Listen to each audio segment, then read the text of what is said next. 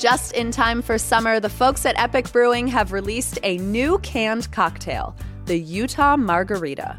A delicious blend of real lime and agave, the Utah Margarita is ready to drink by the river or in the park.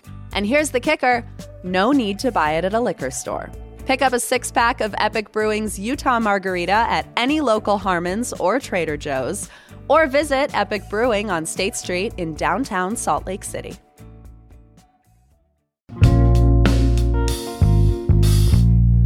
Here's what Salt Lake's talking about. Even if you moved here yesterday, chances are you've already learned the word inversion, which refers to the visible smog that plagues the valley in the winter. Our city's battle with air quality feels like recent history, but is it? Today's Monday, April 10th. I'm Ali Vallarta, and this is CityCast Salt Lake.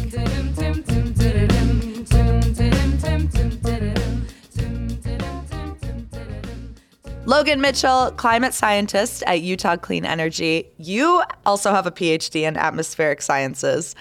What is the biggest myth about air quality in Salt Lake City? Well, there's a whole bunch of them. Hit me with them. Okay. One of the biggest ones is that it's all due to the refineries and the industry that's around. Most people think that because you see these smokestacks and you see, clouds of smoke coming out of them. But it turns out that, especially during our wintertime inversions, most of the air pollution that we see comes from our vehicles. Okay, wait, define inversion for anyone who hasn't yet learned this word. Okay, so an inversion is we call them, in the scientific community, we call them persistent cold air pools. But basically what it means is that there's a stable atmosphere, so there's colder air near the surface and there's warmer air up high.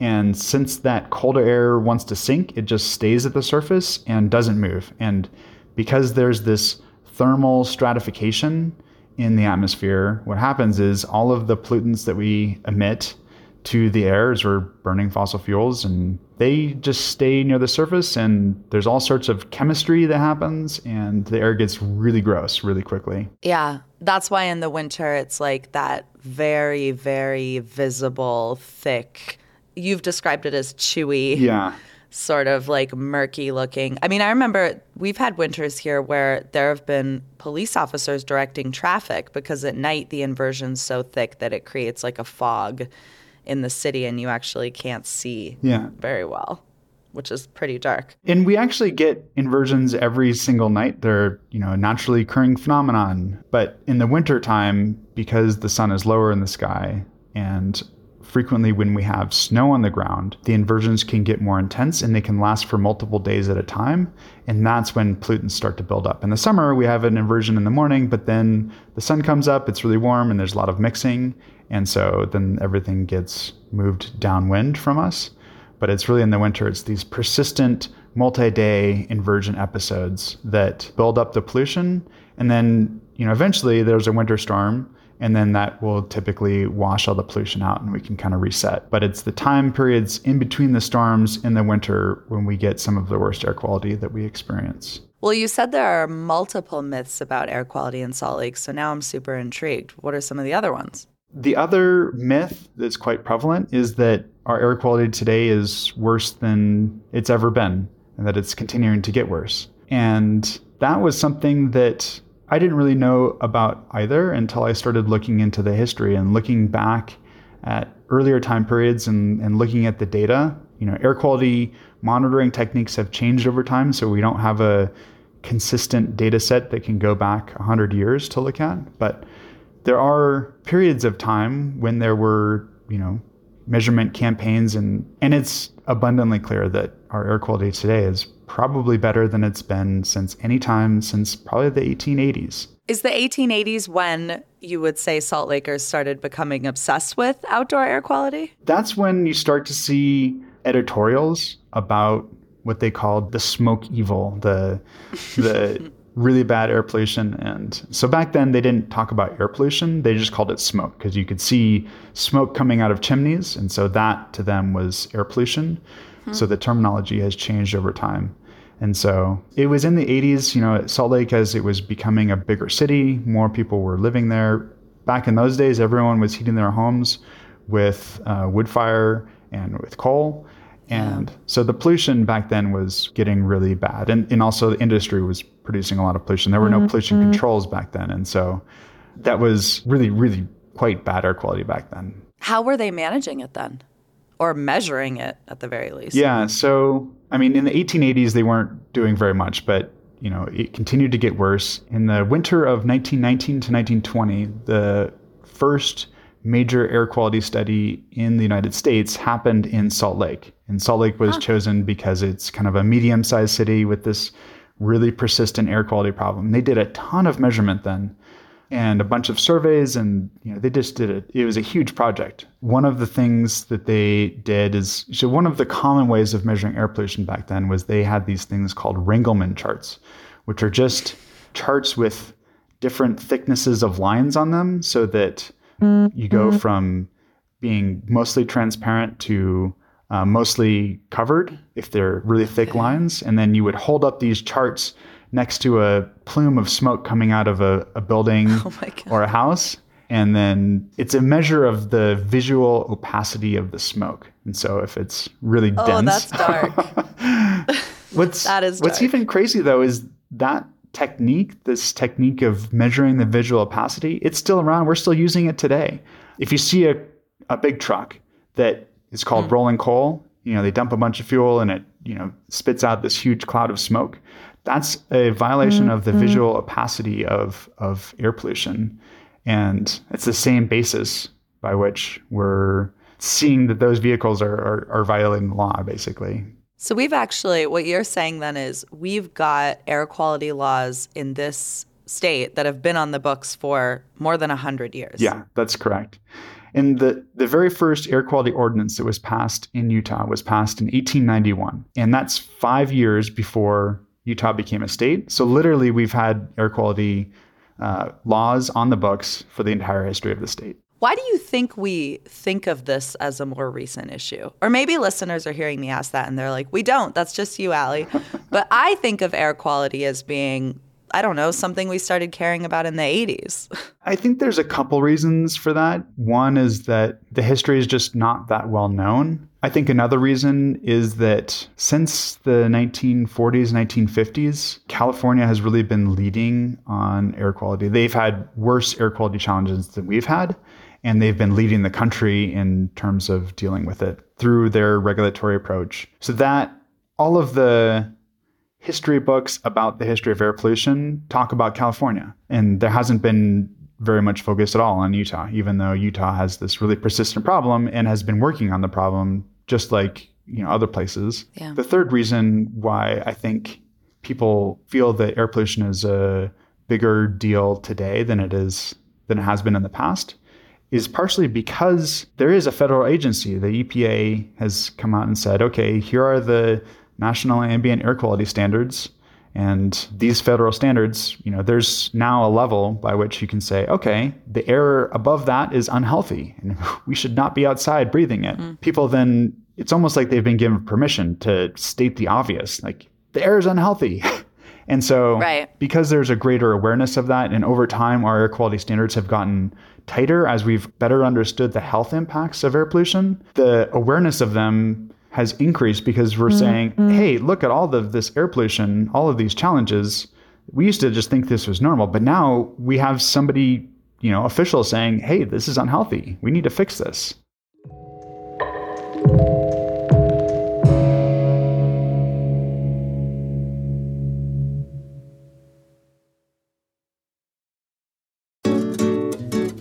The Living Traditions Festival is back in downtown Salt Lake City, May 17th through 19th, and this is when I come alive.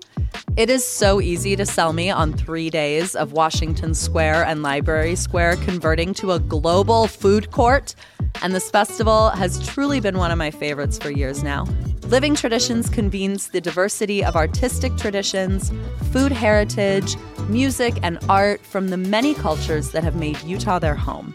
You can expect everything from live music and dance to hands-on workshops, a little shopping, Sundance film screenings, and Bohemian Brewery. There is something for the whole family, and it's free entry. Come celebrate all of the rich cultures that make up our community.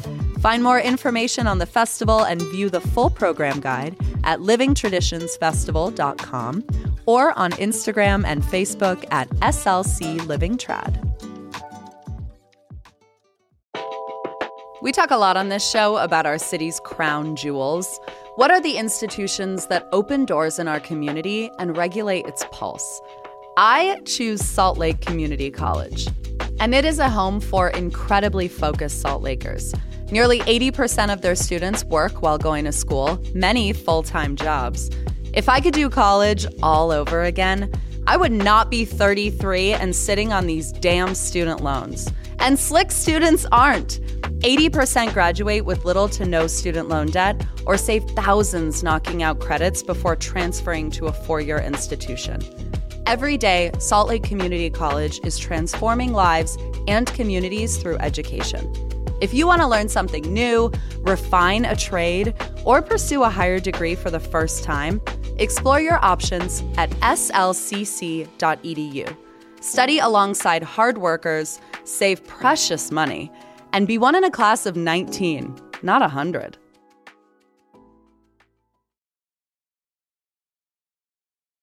Well, I'm really interested in the point you made in the beginning of our conversation that it's a myth that all of our bad air is the result of refineries and that kind of industrial pollution. Really, at this point, the big culprit is cars.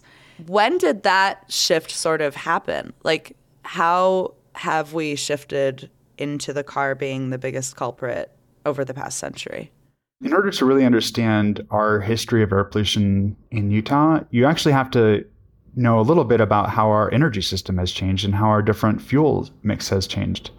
Because cars really started to become a major phenomenon in the 1950s, 1960s. And in those days, there was no catalytic converter on the back of the cars. They were just emitting all kinds of pollutants that were really, really gross. And air pollution got really bad as soon as we started to get a bunch of cars, and especially because their pollutants were not being scrubbed in any way. So really, cars started to take over and become the dominant source of air pollution in the 50s and 60s. And then around that time also, I guess in 1970, that's when the EPA was created, and kind of the first tier of environmental regulations were really focused on point sources, large point sources like the industries, because you can see these big smokestacks, and it's like, well, that's one point source of pollution that we can go after. We can reduce a lot of pollution there. So that's the low-hanging fruit. That's the easiest thing to fix. And rather than fixing, millions of little engines, let's go after the one big thing that's producing a lot of pollution. And so, industry's contribution has been getting better and better ever since then. There's been a lot of kicking and fighting environmental regulations along the way, but they have made a huge contribution and invested billions of dollars in incremental improvements in air pollution. So, and this is really key here. It's like we're not getting to zero, but we're getting slightly better. Over time, we've been getting incrementally better with industry, and it's been true with vehicles as well. We've gotten better catalytic converters, and we've especially in the last decade, we've gotten better fuel economy cars. In the latest version of that story, since 2017, we've had our local refineries. They've been processing tier 3 fuels. And so that's going to make our air pollution a little bit better. And so it's the long trajectory of small incremental improvements that we've been seeing. Can we afford that to be our trajectory, though? I mean, you are kind of an eternal optimist. I feel like whenever I talk to you, I walk away with a little bit of climate optimism, which is so important. Right. But can we afford incremental change? Because we've all seen the stats on how our air quality affects, pregnancy is like our life expectancy in this valley. They're quite frightening. Right. Yeah. I think that we can't afford to not continue to make progress. And that's one of the big ideas that I have come away with in looking at Utah's air quality history. Often people say that you have to choose either the environment or the economy. You can't choose both. You got to choose one. And I've realized that's just a false choice. And in fact, you need to have in mind environmental stewardship and be making progress on that in order for the economy to grow. So if our air quality was as bad as it was in 1970, nobody would live here. People would be leaving in droves immediately. And so it really illustrates the point that, the fact that we have been making incremental improvements has allowed us to continue to grow and have a robust and vibrant economy. And that will be true in the future. I mean, while I say that today we have better air quality than any time since probably the 1880s, it doesn't mean that we're at the end of that road, that we can quit and say, hey, we've done a good job, we're done now, because we still have really bad air quality at times. And there's still a lot of work to be done and a lot of progress that needs to be made. I'm so interested in the history of this issue. You just finished curating a digital exhibit with the University of Utah about the historic role of Salt Lake women in advocating for clean air. What's one of the stories you found most interesting? There's a really important legacy of women leading the conversation around environmental stewardship in the state that I think is probably very unique to Utah. These ladies were really incredible. They just did an enormous amount of work. They did research on what the most effective policies were around the world, in the US and around the world, figured out what they were, and then advocated for ordinances here locally to improve air quality. They made pamphlets about how to operate your appliances, your stove, your furnace more efficiently and pass them out to everybody in the state because they realized that they were on the front lines of dealing with this. They had to deal with, back in those days, a major issue was all of the coal soot that was emitted. It would get on clothes and curtains and all over the inside of the house. And they had to clean all that stuff. It took an enormous amount of work. And they also, by the way, had to take care of everyone who got sick from air quality, which was a lot of people. And so they're just getting hammered on all sides because of air pollution. They saw the impacts to society and they're like, this needs to get fixed. We need to fix this. And so they were doing everything that they could, and it was an enormous amount of work. And it's just this, I don't know, it's a really cool legacy, and seeing some of these old photos of these women working on this and some of the pamphlets that they created, they're fantastic. Yeah, they're just so like, hey, before the city, it's like this like gloomy pall hanging over the city. And then you have, after we do this stuff, we're going to have this beautiful sunshine and it's a vibrant place to live. And it was like the earliest before and after made for TV commercial. Yeah, totally. Yeah, that's great. Well, before you leave, I have to ask you, because of course you are a policy advisor. What is one policy you would implement tomorrow to make bad air in this valley a thing of the past? We need to accelerate the adoption of electric vehicles here as fast as we can, because that's going to have the biggest impact, because that's the biggest source of our pollution in the wintertime. They're ready for prime time. There's a bunch of other states that are far ahead of us in terms of electric vehicle adoption, other countries that are light years ahead of us. So we've got a long ways to go. And as we start to roll out more electric vehicles, our air quality is going to improve dramatically. We saw this during the initial phase of the COVID-19 pandemic. During the initial lockdown phase, everyone stayed at home. And there were something like on the order of half the cars on the road. And I looked at the data during that time period, and you could immediately see an improvement in air quality that's proportional to the number of cars on the road. So you saw a 50% reduction in a whole bunch of pollutants. And that's what's going to happen. I mean, that's just a picture of our future. It's going to happen. Like, we're going to get there someday. I don't know if it's going to be in 10 years or 5 years. It's really a question for everyone who lives here. Like, are you going to tell your policymakers, hey, we want to get there faster. We need more incentives, or whatever the option is, figure it out and let's get this thing accelerated so that we can have cleaner air sooner. Well, wait, but how do you locally accelerate the adoption of the electric car? Because we've seen federal subsidies and things like this, but what kind of measures are available to local policymakers?